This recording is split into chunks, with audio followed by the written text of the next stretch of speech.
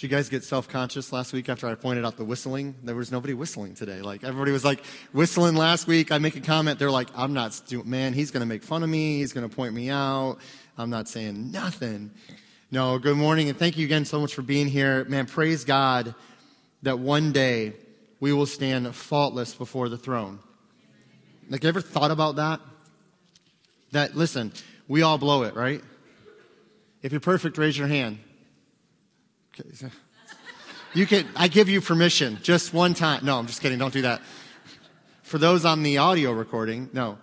Okay. There's no one perfect, but one day, not because of you, right? Man, we forget this. I think the longer we're saved, the more better.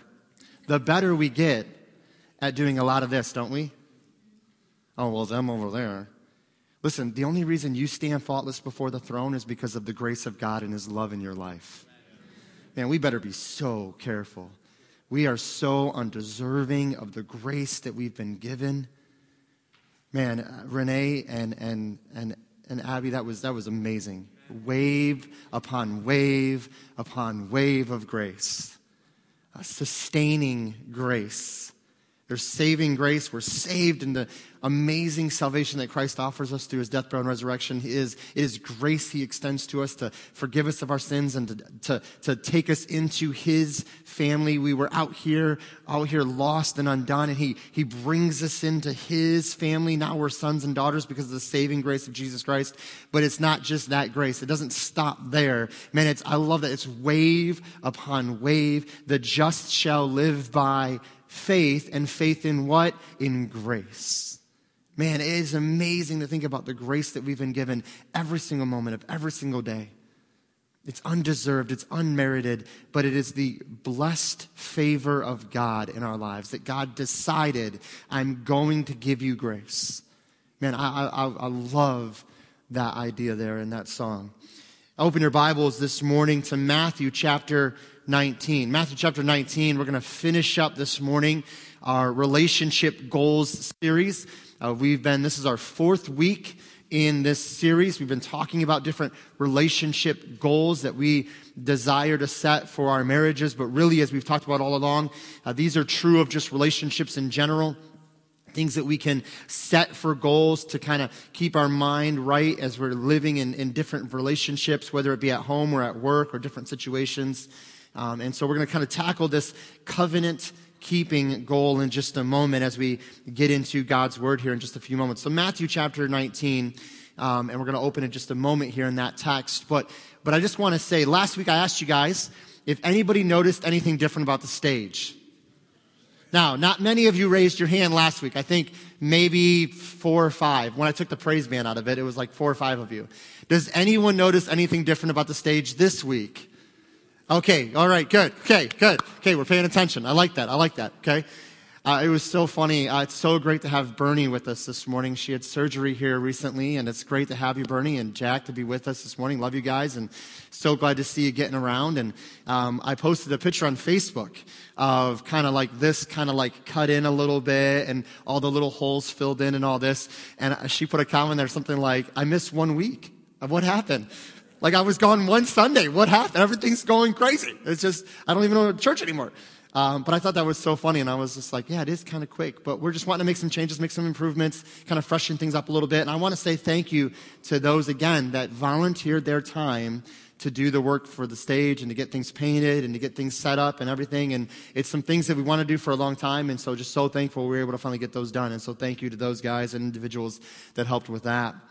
In Matthew chapter 19, we're going to read something that we've been going to Genesis every week, Genesis 2, and talking about that being united in Christ. And so I want to kind of bring it fast forward to Matthew chapter 19. And before we get there, I wanted to review. I apologize. I forgot. I wanted to review a little bit.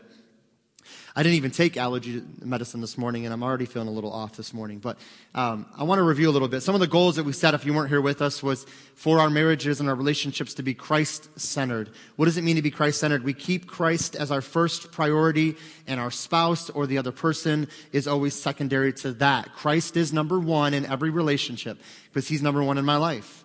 if he's number one in my life in all things, if we're a living sacrifice. Remember, we spent a lot of time in January talking about being that living sacrifice, realizing that everything I do, everything I say should strive to put him first. Now again, let's put a little asterisk there, okay? And say this, you're not going to always get it right. You're not always going to be the perfect living sacrifice. And there's going to be times where you might slip up and put him secondary to something, but the key is when you realize that happened, or you realize that was the fact, we repent of that, we turn and we say, God, I'm sorry, would you help me to move on from here? But what did we say even in January? We said one of the hardest things about being that living sacrifice, about putting Christ first in all things, is not so much me being consistent in that. That's difficult enough in and of itself, that it's hard for me with the flesh and the spirit leading and all those things and trying to take control. Romans 7, Paul saying, man, I want to do these things, but I don't find myself doing these things. And things I don't want to do, I do.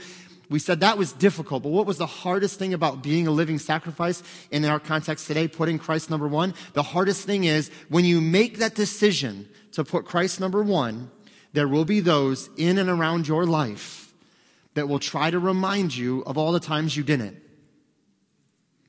And will remind you of, well, yeah, but you didn't over here and you didn't over there. So what's going to be any different this time around? This is just another resolution. This is just another emotional reaction. Can I give you some wise words that someone told me years ago? If somebody in your area of influence finds out you're trying to put Christ number one and they're not cheering you on and encouraging you and saying, man, by God's grace, he can do great things in your life, you need to stop listening to that person. Because it's not going to be fruitful. It's not going to be healthy. We talked a lot about the difference between a coach and a critic. A coach tells you what they believe you need to hear so that you can be like Christ. A critic tells you what they want you to hear so that you can be like them. And here's the difference. A critic speaks with no invitation. A coach speaks with an invitation to speak. And so often, here's what we do. And I'm not going to get too far into this, but I think it's the social media culture we've created. We've removed that little boundary. We think because somebody says something online or somebody says something in a setting, we have complete freedom to just blast them with whatever we feel. Please be careful there. I mean, you have no idea. But I will say this, invite people in to be coaches in your life.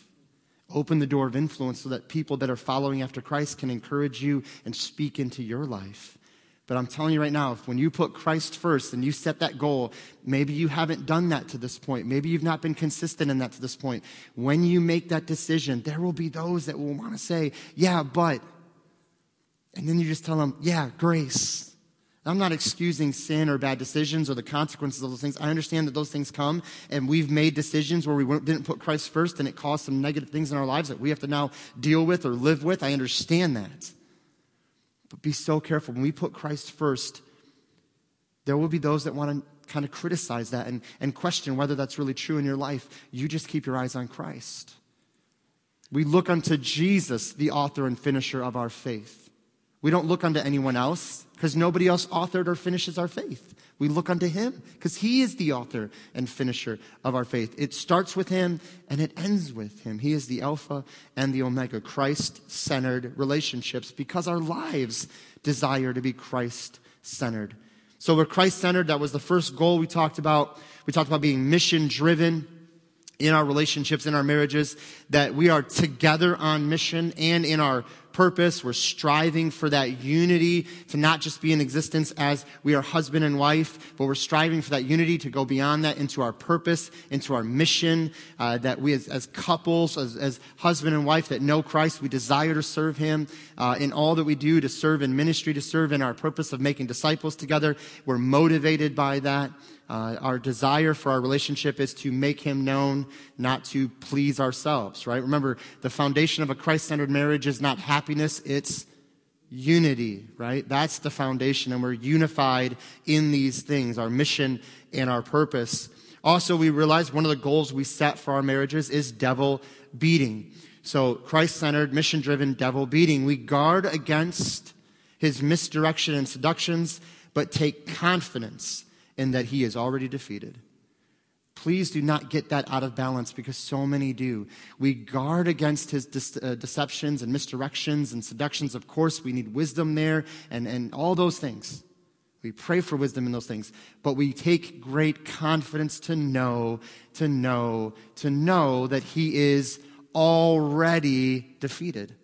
He is a defeated enemy. He will still attack. He will still pursue. He will still try to confuse and tempt and all those things. But he's defeated. Why is he defeated? Because our God is greater. He is greater. And so we can be Christ-centered, mission-driven, devil-beating, all because of the grace of God in our lives through Christ. And this morning I want to look at setting the goal to be covenant-keeping. Covenant-keeping. Now we'll get to Matthew chapter 19. You guys have been so patient. Thank you for that. Matthew chapter 19 and verse 3. The Pharisees also came unto him, tempting him and saying, now tempting him means they were trying to test him so that he would stumble and give a wrong answer so they could use it against him. Okay? The Pharisees also came unto him, tempting him, saying unto him, is it lawful for a man to put away his wife for every cause? Put away is another way of talking about divorce. They're saying, hey, is it cool if we divorce our wives for any reason under the sun? Is that all right according to the law? Verse 4, and he answered and said unto them, have you not read? I always love when Jesus would say to the religious leaders who their job 24/7, 365. Well, this year that's off, right? Because a leap year. Don't get into the math. It's early. I don't want to think about it, okay? Speaking of math, Josiah comes home with a math problem the other night for homework. Thursday night. And we were playing some basketball up here at the church, some guys, and it wasn't all guys. Emma did come, so I have to make sure I mention that. Emma Proctor came, and she maybe schooled some of us, but we're not going to go there. She's pregnant too, by the way. But anyway, so that's just beside the point. So a pregnant woman schooled some of us, but that's right. Stay focused. Thank you, Maria. I got to stay. We're going everywhere. Okay. But I called Sandra when we were all done, and I said, hey, I'm getting ready to leave and head home. How did things go with putting the boys to bed and all that stuff? And she said, well, everything went fine except we had some issues with Josiah's homework. And I was like, what? What are you talking about? It's third grade math. So I come home, and she showed me the problem. It's a little word problem. And I was like, well, the answer is no. And she's like, yes, it is no. Now, how do we explain that using operations or whatever? And I was like, I don't know. And she's like, well, I don't remember either. And I was like, well, what do we do? Like, we can't fail our third grader in third grade. Like, I mean, there's got to be some kind of a build-up at least. Get to like junior high math and then be like, son, I don't know what I'm doing. I'm sorry. So I may have taken a picture of the problem and texted it to Greg and said, hey, what do you think? So the three of us, I'm not kidding you, it was like a 20-minute ordeal. The three of us are like, well, wait, but what about in this and that and this and that? And we all felt very, very smart when we realized Sandra goes, oh, I got it. It's this. And we're like, okay, we were right. We just didn't know how to word it. But anyway, math is hard. Math is hard. So, has nothing to do with anything. Let's go back to the text. And he answered and said unto them, have you not read? Now, what I was getting at with that was, that had no point, but this is the point I was going to make. When you think about that reality, that Jesus would always look at the religious leaders, the one who studied the law. I mean, they knew the word of God. And I love when he always would start with saying, have you not read? Like, it's almost like, you don't know this? For Sandra and I, it was like, you don't know how to do this math? Like you studied this, you know this, you should know this. And I love when he would do that because it was his way of, I believe, his way of trying to get them to realize this is not new stuff. This is nothing new. This has already been explained to you through the Word of God. So why are you asking this question? It was like he was trying to get them to realize the reason of their heart. Like, what was your real motivation here? It wasn't to really know what the Word of God says. That wasn't really the point. The point was, you're trying to tempt me and trap me and trick me. Jesus, knowing their heart because he is God, said, you know the answer. That's kind of what he's saying. You can ask me this, but you know the answer. And I love how Jesus does that. And to be honest, he does that to me sometimes. There's many times where I'm like, well, I just don't know God. And he's like, no, you kind of know the answer. And again, the beauty is what happens when I say, oh, no, I don't. And I do the thing that he says I shouldn't do. He says, there's grace. Look at verse 3 again, or verse 4. Have you not read that he which made them at the beginning made them male and female? Verse 5, and said, for this cause shall a man leave father and mother, and shall cleave to his wife, and they twain, or two, shall be one flesh. Wherefore, they are no more two, but one flesh. What therefore God has joined together, let no man put asunder. They asked this question, hey, is it cool if we do this? Now, they were doing this to trap him. They knew the answer. They knew that the law did not give you just a freedom to divorce for any reason, for any cause. They knew that. But they wanted Jesus to say, oh, yeah, that's fine. That's fine. And then they could attack him and use that against him, and you don't really know the law and all these things. So Jesus merely answers the question by going to some place which is amazing. Does Jesus go to the law? Well, he references things that are talked about in the law, but where does he really go? He goes back to the beginning. He goes pre-law. He says, hey, have you not read that he which made them at the beginning, way back here at the beginning? Now, what is he referring to? Genesis chapter 2, Genesis chapter 1. Isn't it amazing that something that so many people, even Christians, have tried to say, well, that's not really literal, that's not really historical, that's not really this. Jesus sure thinks it's literal, sure thinks it's historical, because he's using it to answer a question about what is right and wrong according to the Word of God. He says, no, don't you know? Have you not read? I wanted to go here because we've looked at Genesis 2:24 every week so far, but I wanted to end the series by looking at the words of Christ in regards to marriage. Again, notice that he quotes Genesis 2, affirming and validating it as historical, not allegorical. Also note that he is conveying that marriage, about 4,000 years after God instituted it, I mean, this is just a rough figure, carries the same importance and commitment. Do you get this? God in the beginning said, this is the point of marriage. Leave father and mother, cleave unto your wife, be one flesh. Now, I'll say this here, and I say this with all the love, and I don't want you to take this out of context, but understand what I'm saying here. Every time I sit down with a couple that's getting married, one of the first places I go with them is this passage. And I highlight a couple things. Number one, the idea of unity, which we've unpacked quite a bit. We talk about unity and oneness and all those things. But the other thing I highlight is the key. We'll leave father and mother. This doesn't mean that the relationship is severed. This doesn't mean there's no communication, no commitment, no talking, none of that. Of course, let me tell you this. If you're here and you're a young married couple, you need to listen to your parents and in-laws and their wisdom as they're offering it to you. You need to glean from other couples that have been married for a long time to learn from them. But here's the thing I tell newly or soon-to-be married couples. This is your family now. This is your marriage now. This is not your mom and dad's marriage.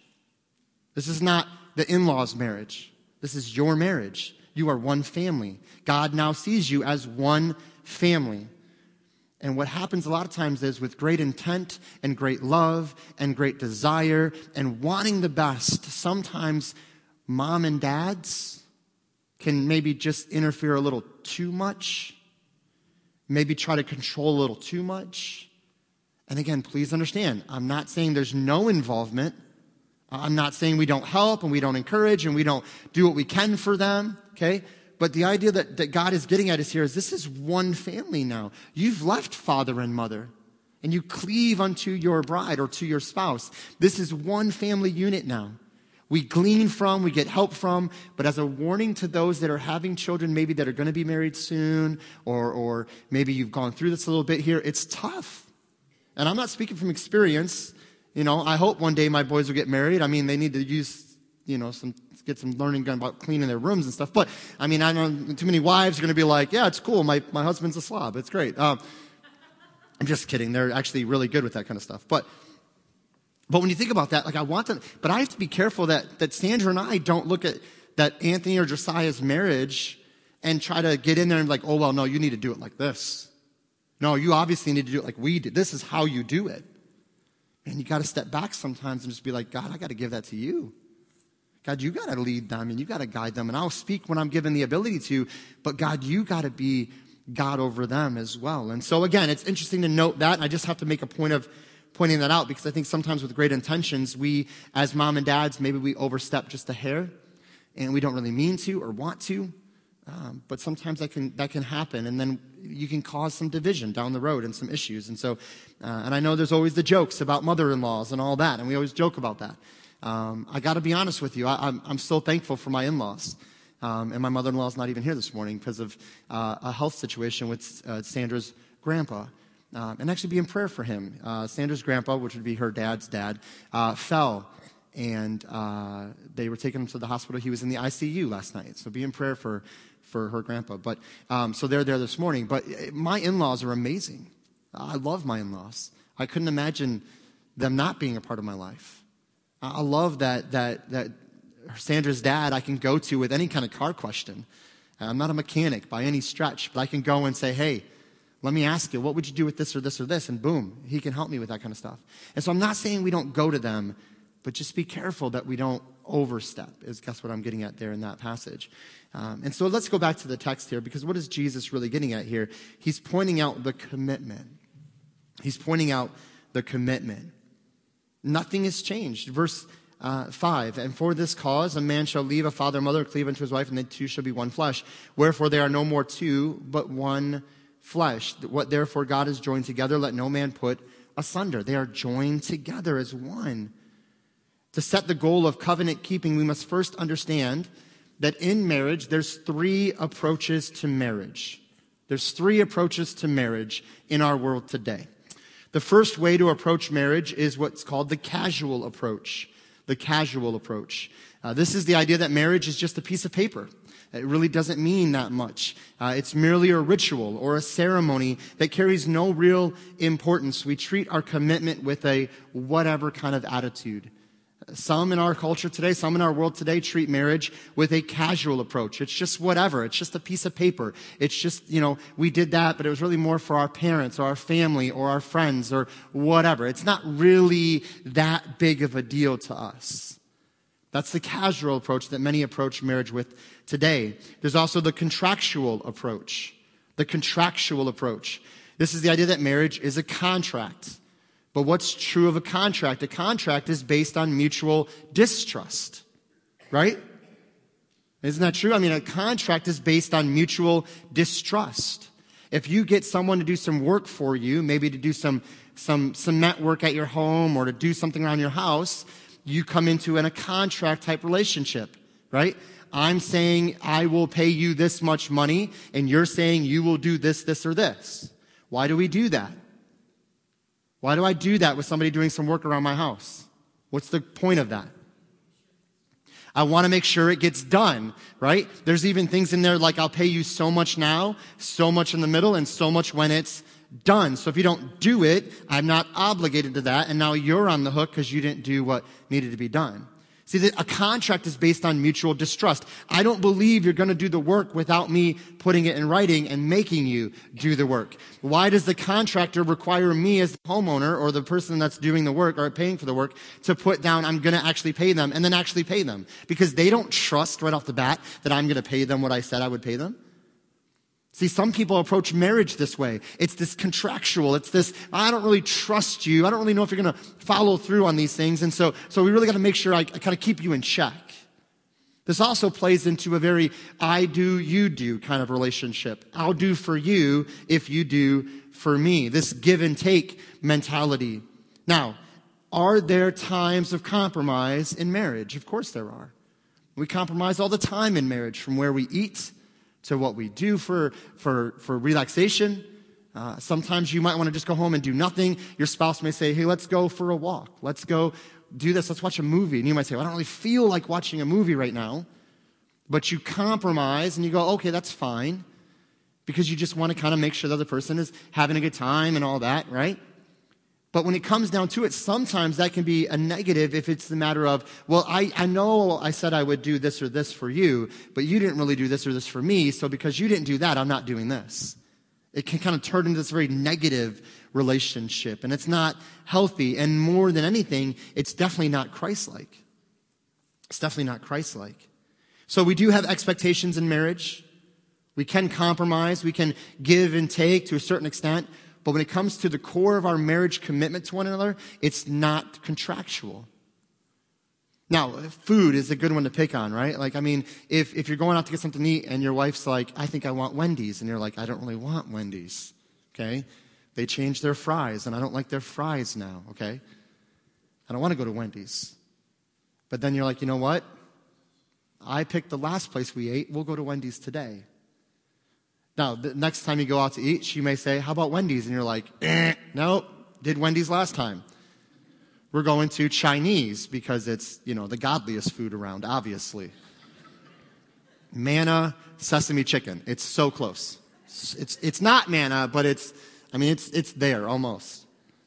We all compromise on those kind of things. Those are what I call like the little things, right? And there's nothing wrong with that. Okay? It's fun to even joke about that.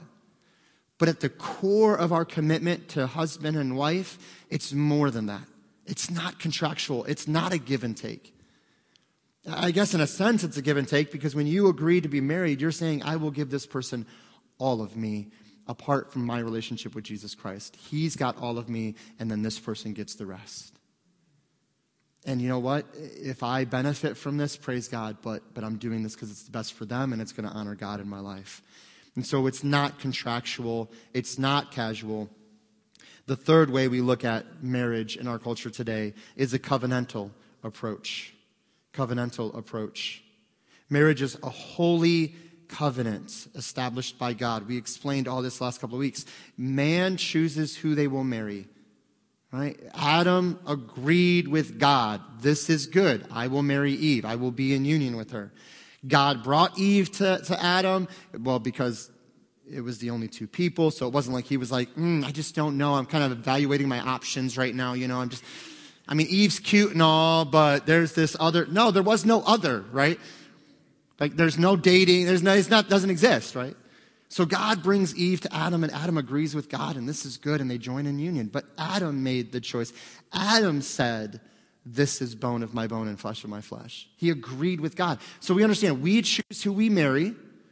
So if you use poor judgment, okay, if we choose to reject the wisdom that God's word lays out, we can't then go, well, God, you gave me this person. It's your fault, God. We choose who we marry, but we understand that once we join in marriage, because God instituted marriage, we are doing this before Him and under Him and His authority. So it's an institution that God established. Marriage is a holy covenant established by God. This is the biblical approach to marriage. We understand that in the same way that God has a covenant with us through Christ, we see our covenant to our spouse in the same light. The way we view our marriages, whether casual, contractual, or covenant, the way we view our marriages will directly affect how we treat our spouse and how we treat our commitment to them. How you view your marriage, casual, contractual, covenantal, it will directly affect how you view your spouse and how you view your commitment to your spouse. Now, that being said, I think we all desire to have this covenantal type relationship in Christ.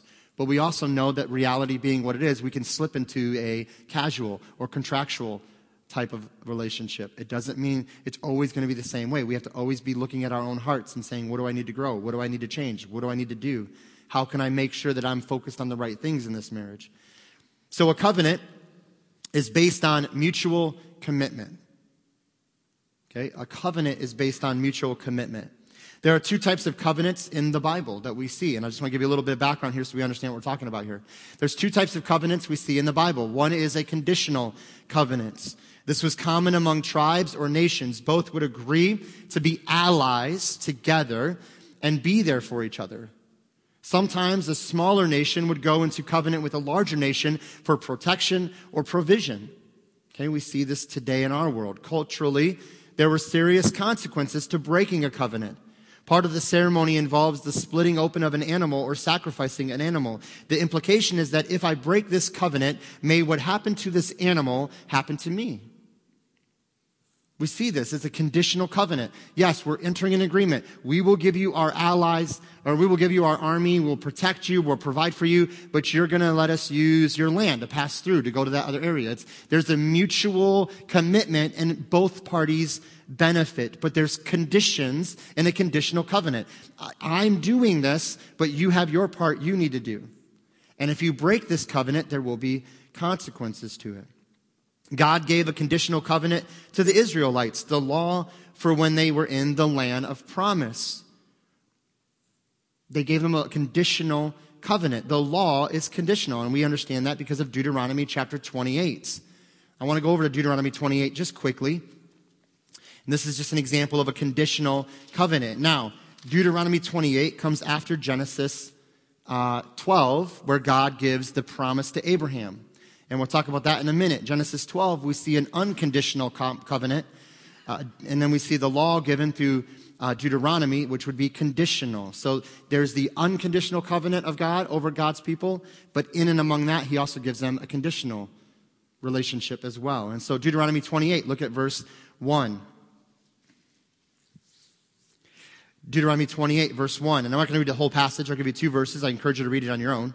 But 28:1 says, "And it shall come to pass, if thou shalt hearken diligently unto the voice of the Lord of thy God, to observe and to do all his commandments, which I command thee this day, that the Lord thy God will set thee on high above all nations of the earth." Now, you read through there, he gives them all kinds of encouragements. I'm going to bless your fields. I'm going to bless your families. I'm going to bless a nation.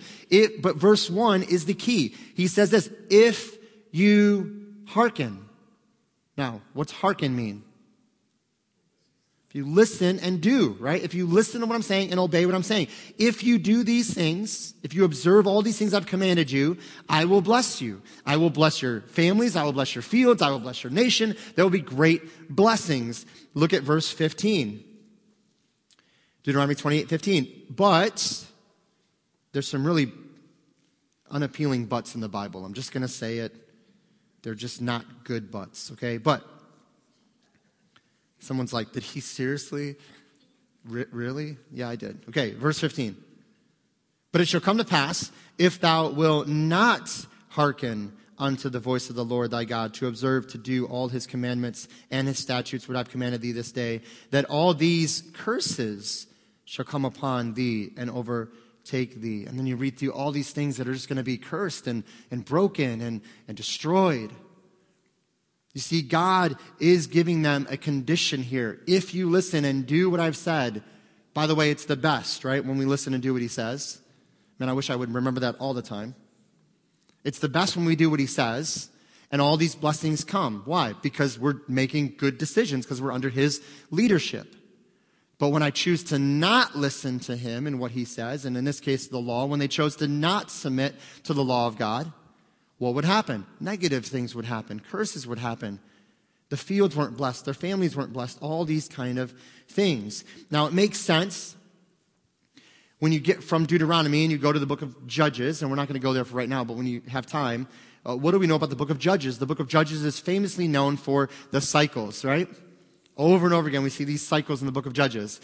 They were good with God, then they did what they wanted to do and rejected God, and then they would be under judgment of some kind, whether a nation would come in and oppress them, something like this. They would repent and turn back to God. God would send a judge who would set them free and deliver them. They were good with God. They would reject God. And it was just this cycle over and over again. And then if you don't understand Deuteronomy 28, the book of Judges makes no sense. But when you understand Deuteronomy 28 and realize, oh, wait, God told them this. Then you get to Judges and you go, well, yeah, this should be what happens because he already told them back here. If you do what I say, you're good. If you don't, bad things. Get to Judges. They did what they thought was right in their own eyes. Bad things. There's a condition here. And I've heard it said, if you don't really understand Deuteronomy 28, the whole Old Testament doesn't make sense. Because you're sitting there going like, man, God's taking this stuff real seriously. Like, why is God getting so worked up about these people doing this or that thing? It seems like God's being a little crazy right now. He's getting a little bit far-reaching. No. He told them. Said, I'm giving you sacrificial system, Leviticus, Deuteronomy. I'm giving you law. All of this is for the land. When you get into the land that I will bless you with, here's how you will continue to be blessed in the land. Do these systems of sacrifice. Follow this law. But yet God's people who saw God do great miracles still struggle with that, still rejected. And God says there's a condition on this covenant. There's going to be some things that happen here. But the beauty of God is that while there are conditions and conditional covenants, we ultimately, as I referenced already, we see that there are unconditional covenants. Unconditional covenants. This is where one side enters into the covenant, understanding that if the other party breaks the covenant, they will still remain faithful. Can we just praise God for that? That there's two parties still. It's still a covenant. There's two groups involved. One party looks at the other and says, man, I really don't think they're going to be a hold up their end of the deal. But I want to be in relationship with them. I want to take care of them. I want to provide for them. So I'm entering into this covenant. You and I are in covenant together, but I understand that if you fail your part, I'm still going to be faithful. I'm not going anywhere. See, there's conditional and unconditional covenants. This is the type of covenant I believe that God made with Abraham, Genesis chapter 12, verses 1 through 3. God sets a covenant with Abraham, and he holds true to that covenant no matter how many times the children of God faltered or failed. Abraham, within a very short time, blew it, lies, right? Oh, no, she's not my wife. Well, she's kind of my wife. She's my sister, kind of my sister. Half-truths, right? He doesn't hold true. He's not worthy of the covenant that God offers him, but God says, no. I'm doing this because I want to do something great in the world. And I'm going to bring about the salvation of my people. And so to do that, Abraham, I'm using you. And I'm going to bless you, right? I'm going to use the line that will come from you. And one day, the world will be blessed. In the unconditional covenant that God gives to Abraham, he says, I will give you a people, I will give you a nation, I will give you a land, and because of that, the world will be blessed. All the families, people groups of the world will be blessed. Abraham was not perfect in keeping his side of the covenant, yet God continued to remain faithful. The blessing that came from Abraham's line was the person of Jesus Christ, even when the people disobeyed and suffered consequence. Remember, unconditional covenant. I'm doing this thing through you. I'm holding true to this thing. And he saw it to be true. But in and under that umbrella, here's the law. Here's what I ask of you. They broke it. Here's some consequence. There were some conditions there. But superseding that all along, there was this beautiful plan of God to bring about salvation. And so we understand that while there are conditional covenants, praise God, there are also unconditional covenants as well. Also, not only with Abraham, but I believe the type of covenant that Christ makes with his church is unconditional. Ephesians chapter 2, verses 8 and 9 tell us that by grace are you saved through faith, not of yourselves. Salvation is not a mutual, we both bring something to the table, and if I break my part, God walks away and is not faithful. That is not salvation in the scriptures. No, God is faithful. If it is by grace, and it is not of myself, then I bring nothing to the table. God is the one initiating the covenant, and God is the one that keeps the covenant, because God alone is faithful. We merely respond in faith to the invitation that God extends. We fail our side of the covenant, but God is faithful. 2 Timothy chapter 2 and verse 13 says, if we believe not, yet he abideth faithful. He cannot deny himself. God is faithful even when we struggle in our faith in him. Now this is interesting. 2 Timothy 2:13, if you study that verse out, you're going to see there's two different opinions on this verse. It can kind of go two different ways depending on who you're talking to.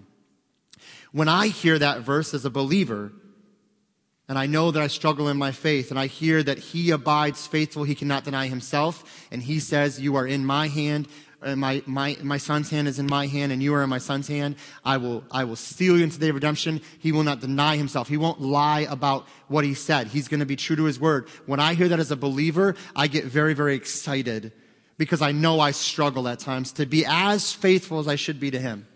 I know I've not always put him as a number one in my life. But I'm so thankful that as a believer, I hear those words. He will not deny himself. He will remain faithful. And he is good, and he will keep us unto the day of redemption. But for the unbeliever that hears this verse, a whole different mindset comes into play. If we believe not, yet he abideth faithful, he cannot deny himself. If he said, if you refuse Christ, you are already condemned, that doesn't change later on, because he's faithful to remain true to his word. Do you see how this one verse, depending on who's hearing it and where they're at before God, it can really apply differently to their life? For the believer, yes, I'm so thankful he won't deny himself. I'm so thankful that he abides faithful. But to the unbeliever, if you are under sin, he's going to remain faithful to himself, and he will hold true to his word. You see, God is faithful even when we struggle in our faith in him. Someone needs to write that down. I just believe that somewhere in this room, someone is struggling with that, and we need to write that down. That God is faithful even when we struggle in our faith with him. Now, I'm not talking about the not believing unto salvation. I'm talking about as a saved individual, I put my faith and trust in Christ. He is faithful. So, understanding those are the two types of covenants we see in Scripture, we have to ask ourselves this very key question. If we're going to keep the covenant of marriage, what type of covenant is marriage then? What type of covenant is marriage? I would suggest, and some may disagree, but I would suggest that marriage is an unconditional covenant. And why would I say such a thing? Because as a husband, I am called to, quote, love my wife as Christ loved the church. And what's his relationship with the church? Is it conditional? Praise God, it's not conditional. It's I merely respond to what he's doing in my life. So if his covenant to the church is unconditional, and I've heard people say, well, the only condition is you have to receive it. I get why we say that. And there's truth to that if I don't receive the covenant that he's offering, I am not a part of his church. I understand that. Right? What is the unpardonable sin today? The unpardonable sin is to die in your sins without Christ. That is the only sin that can't be forgiven, because when I die in my sins without Christ, I stand before him the next very moment under judgment. And I understand that. But what I'm suggesting is, in the covenant of marriage, if the relationship is mirrored to the church and Jesus Christ, then I have to say that the marriage covenant is an unconditional covenant. But what's true of marriages? Of course, the church disappoints and disobeys Christ. But he never leaves us or forsakes us. Christ asks things of his church in response to his love for her.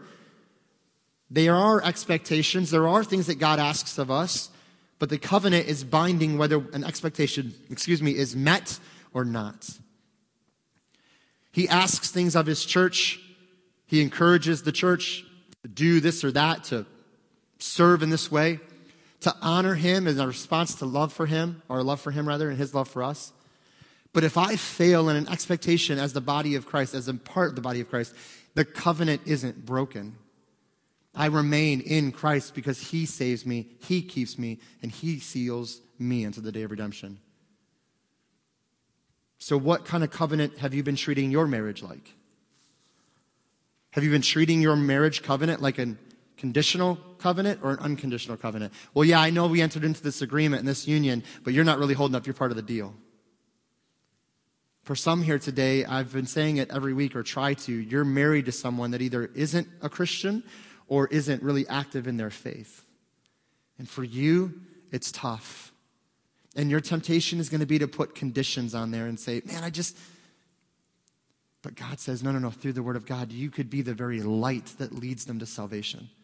You could be the very light that encourages them and fires them up for Jesus Christ, that motivates them to walk passionately for Christ and with Christ.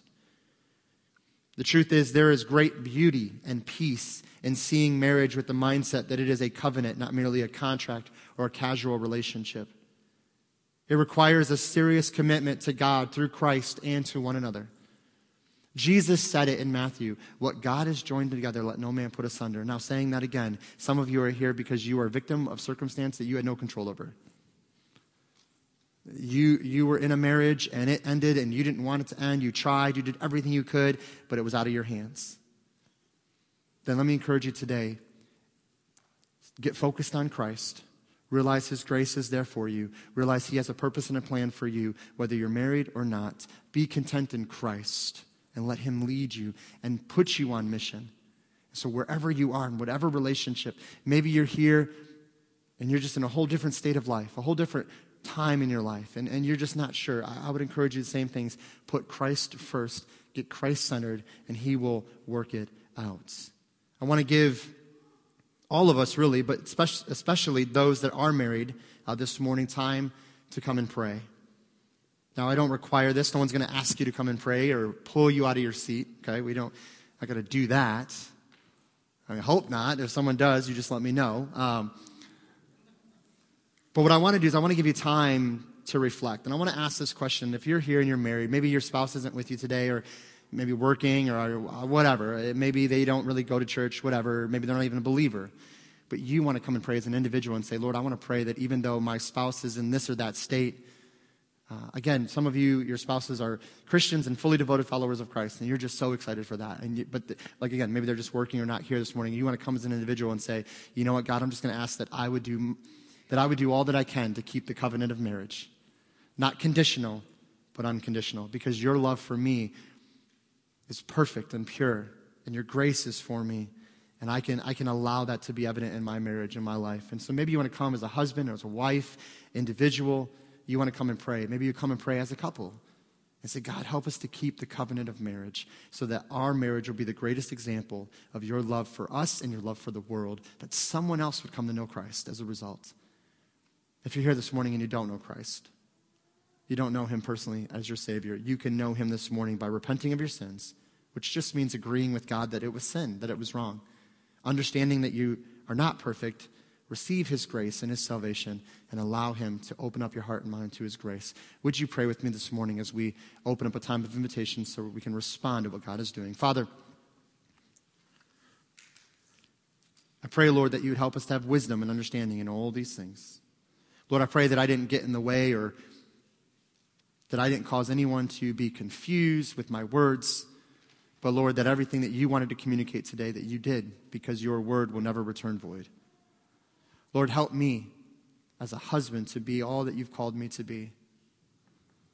Lord, thank you for your grace to where I've fallen and stumbled. Thank you for the grace when I say a word that isn't the right word, when I say something that isn't the most loving. Lord, when I've had a rough morning and I'm feeling frustrated and I just speak instead of thinking and asking for wisdom before I speak.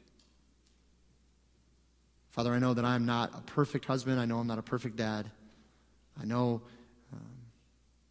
I'm not what I could be in Christ, but I'm so thankful that you have grown me and so many others as followers of Christ into being the men and women that we desire to be. No one in this room has arrived. We're all on this journey, walking this together. And I pray, Lord, that we would strive for Christ's likeness, that we would do all that we can do to use wisdom in what we do and how we do it. But thank you again for grace. I feel like we just overlook that so often. Thank you for using us to make a difference in this world for your glory. And I pray that it would start in our homes and it would move out from there, that you alone would be glorified. Father, bless now this time of invitation. Help us to respond to you with an open heart and an open mind, looking to be changed and shaped into the image of Christ. We thank you for all of this, and we ask it in Jesus' name. Amen. Would you stand to your feet this morning? Feel free to come and pray. You don't need to wait for anybody. Maybe you don't even sing a word on the screen. You just want to come and pray. Husband and wife, would you come and pray? Would you spend some time with the Lord and commit to keeping that covenant of marriage?